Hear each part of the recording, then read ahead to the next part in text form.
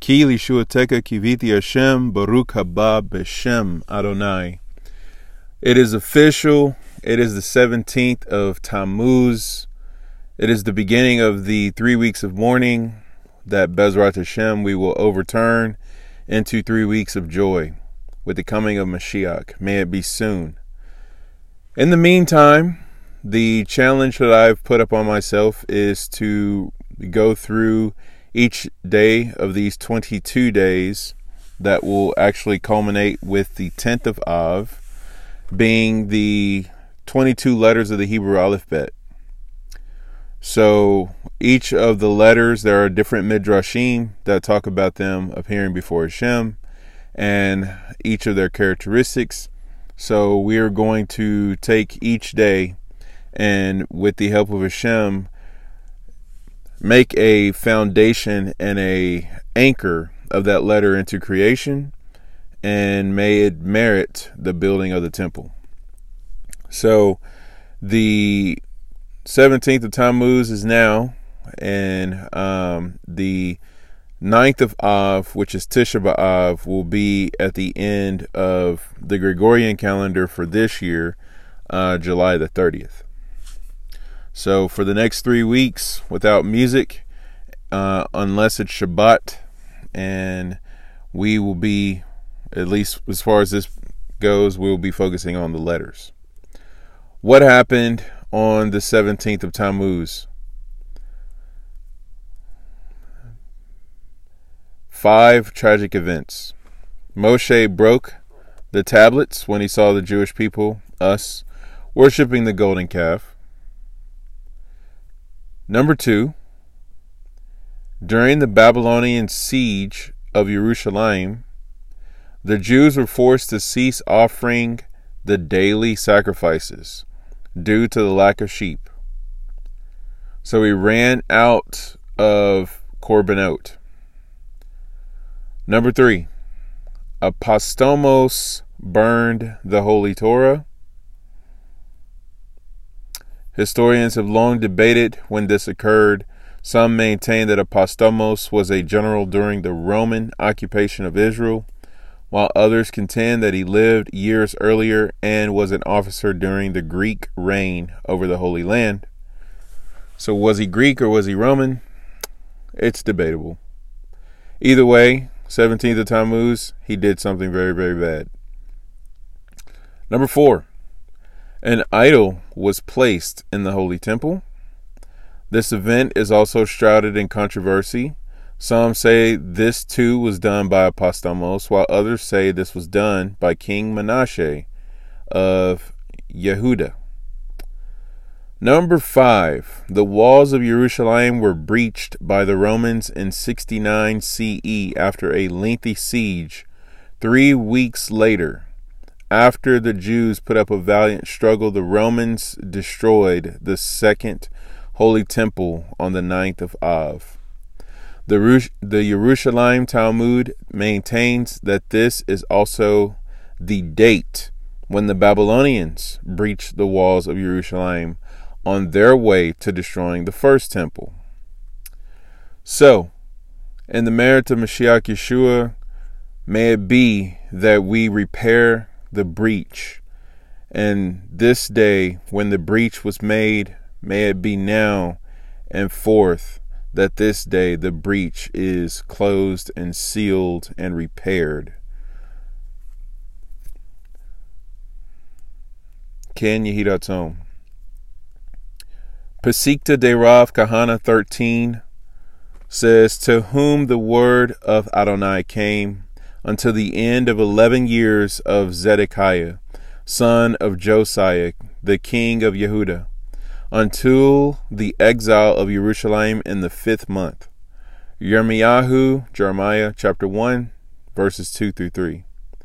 Rabbi Avon said, the lion, which is Ari, came up during the constellation of the lion and destroyed Ariel.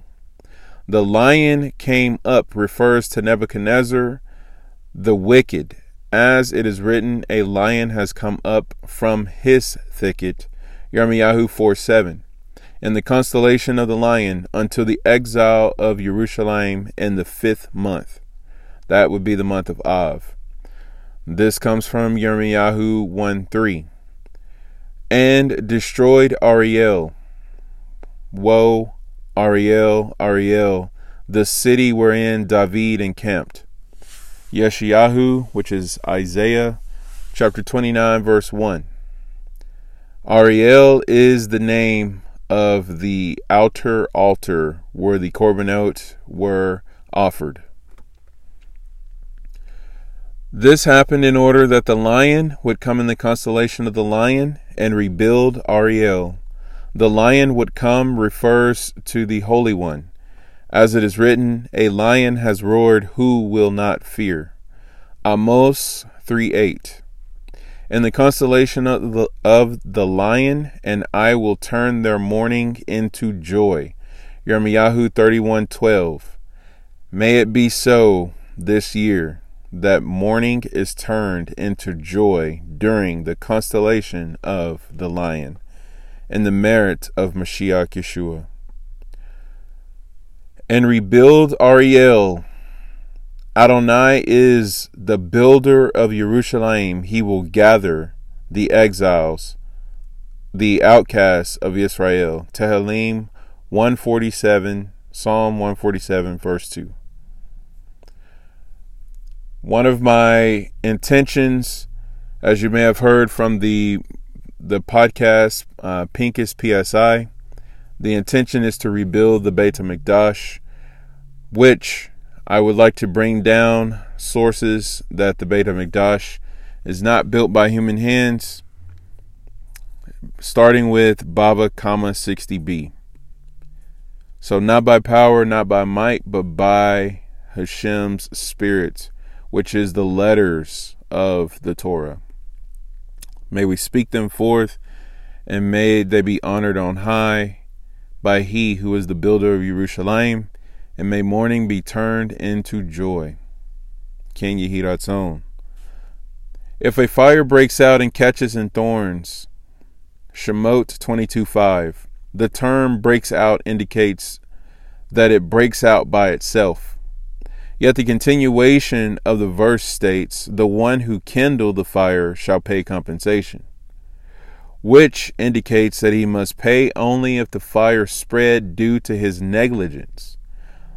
The verse can be explained allegorically. The Holy One, blessed be He, said, although the fire broke out in the Holy Temple due to the sins of the Jewish people, it is incumbent upon me to pay restitution for the fire that I kindled. I, God, kindled a fire in Zion. As it is said, Adonai has accomplished his fury. He has poured out his fierce anger, and he has kindled a fire in Zion, which has devoured its foundations. Ekah, which is Lamentations 4:11. And I will rebuild, and I will build it with fire in the future, as it is said, for I, says Adonai, will build for her a wall of fire round about, and I will be the glory in her midst. Zechariah 2:9. Again, this is Baba, 60b. The temple will be built with fire and built by the one who is a devouring fire. Shavile Pincus Shlita brings down from Teruma, page 5 through 6, the Kedushat Levi, that says the third Beit HaMikdash will represent both the written Torah and the oral Torah. According to the Zohar HaKadosh, Pincus 2:21a, the following pasuk is written about the third Beit HaMikdash. Tehillim 147:2. The builder of Jerusalem is Hashem. This verse indicates that HaKadosh Baruch Hu is destined to build, as it were, the third Beit HaMikdash, incorporating both of the previous Batei Mikdash. The second Beit HaMikdash will stand up on the ground in full view, while the first Beit HaMikdash will stand up on it concealed like clouds of glory surrounding and illuminating it. In this manner, the third Beit HaMikdash will incorporate both of the first two Betei Mikdash. The second Beit HaMikdash, representing the Torah Shebe'al Peh, which is the oral Torah, will stand below, anew, visible to all. Its existence corresponds to the novel insights in Torah Shebe'al Peh that HaKadosh Baruch Hu is destined to reveal to us. The first Beit HaMikdash, however, representing the Torah Shebkatav, the written Torah, will stand above, invisible and concealed like clouds of glory surrounding the second Beit HaMikdash. For even then, within the white of the cloth of Torah Shebkatav, stored secrets will remain. After all, the Torah, which is the Chokmah, the wisdom of HaKadosh Baruch Hu, is infinite.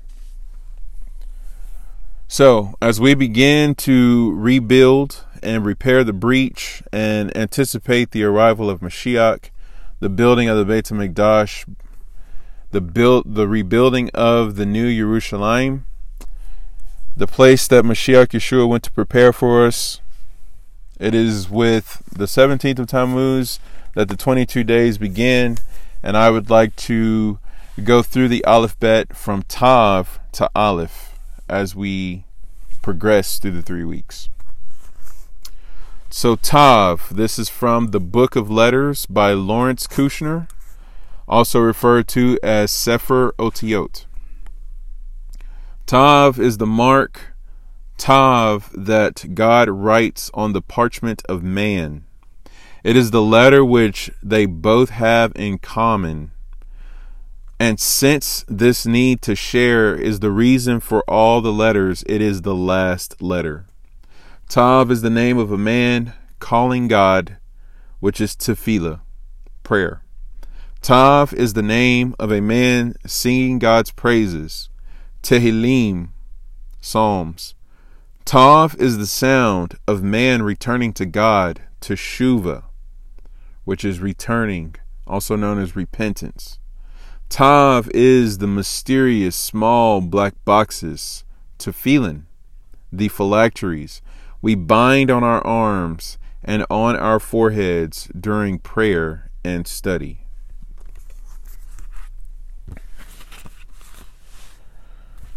From Letters of Light by Rabbi Raskin Shlita. Tav has the gematria of 400.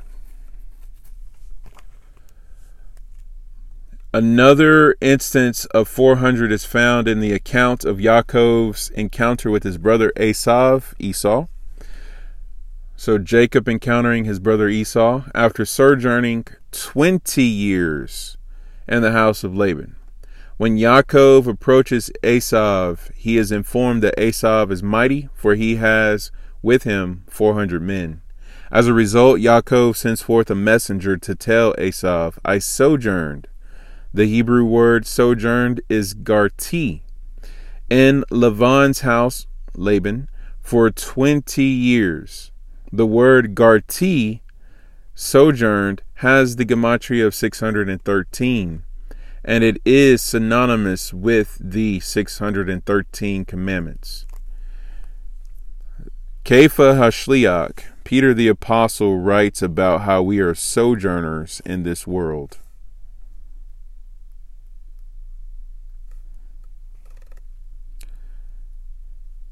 Found in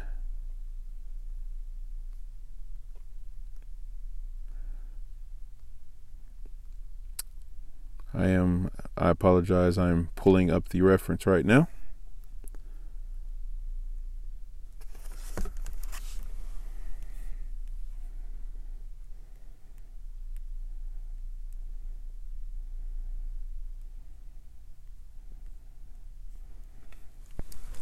Stand by.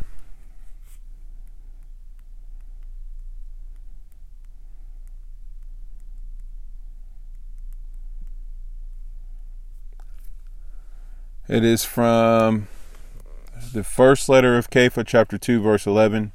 Dear friends, I urge you as sojourners and exiles to abstain from sinful desires which wage war against your soul. Which is exactly the context of Yaakov sending a message to his brother Esav. Yaakov is commonly referred to as the Yetzer Tov. Esav is commonly referred to as the Yetzer Hara in Jewish thought. So when we look at the good inclination, Yaakov, versus our evil inclination, Esau, what we're looking at is that in order for us to overcome that which wages war against our soul, i.e. the flesh, what we have to do is we have to overcome it by being a sojourner, which is the 613 mitzvot. What Yaakov thus communicated to his brother was, though I lived in the house of the wicked Lavan, I did not violate any of the 613 commandments. The word garti, again, the word for sojourn, can also mean live as a foreigner. So I just want to submit that Peter, Kepha, Hashliach, is basically elucidating this concept. So continuing on in Letters of Light, it says, when it came to Yaakov's physical existence, the materialistic aspects of life, he lived as a foreigner, meaning he recognized materialism, physicality as merely the means to serve God, not as an end in themselves. Materialism and physicality are merely means to serve God, not an end in themselves. Continuing, it says, this gave him the strength to keep the whole Torah. So 20 years Yaakov was in the household of Laban. So it says 20 times 20 equals 400. Therefore, after his 20 years of refinement, Yaakov now possessed the ability to overcome the 400 men of Esav. And finally, the numerical value of Tav can represent both the 400 levels of evil and the 400 sparks of godliness that are found in the world. The Tav thus embodies the ability to transform these negative energies into positive sparks. Shaul Hashliach, Paul the Apostle, talks about this, citing the psalm about overcoming evil with good.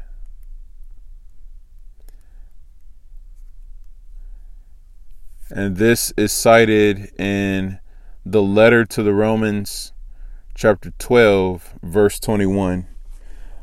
Be not overcome with evil, but overcome evil with good.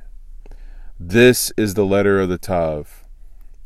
I would like to conclude with a concept from the wisdom and the Hebrew letters. It says Tav symbolizes Temimut, which is divine perfection, as expressed by King David, Ha'el Tamim Darko. If you are a person who recites the Master of All Worlds prayer during Erev Shabbat, you may be familiar with that phrase. But that is from Tehillim, which is Psalms 18:31. It says, the God whose way is perfect.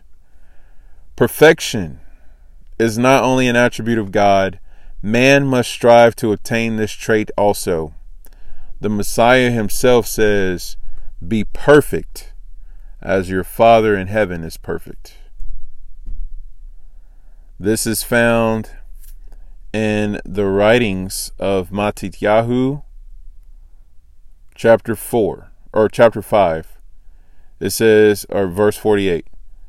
So Matityahu, Matthew chapter 5, verse 48. Be perfect, therefore, as your heavenly Father is perfect.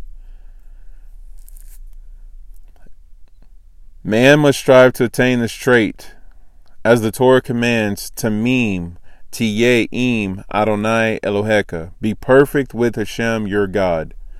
Devarim, Deuteronomy 18:13. Some scribes use an enlarged tav for the word tamim. Tamim implies that one is completely engrossed in the power of God alone, and not in that of magic or superstition that comes from the Maharal. Hakadosh Baruch Hu, through the letter Tav, may it be established within creation. May you perfect us, and may you cause us to overcome evil with good, transforming the negative aspects of creation into positive and into light. And may it be your will, Adonai, that we call out to you in prayer, and may the letter that we share in communion with one another be revealed and manifest in the four corners of the universe unto the coming of Mashiach. Baruch haba b'shem Adonai.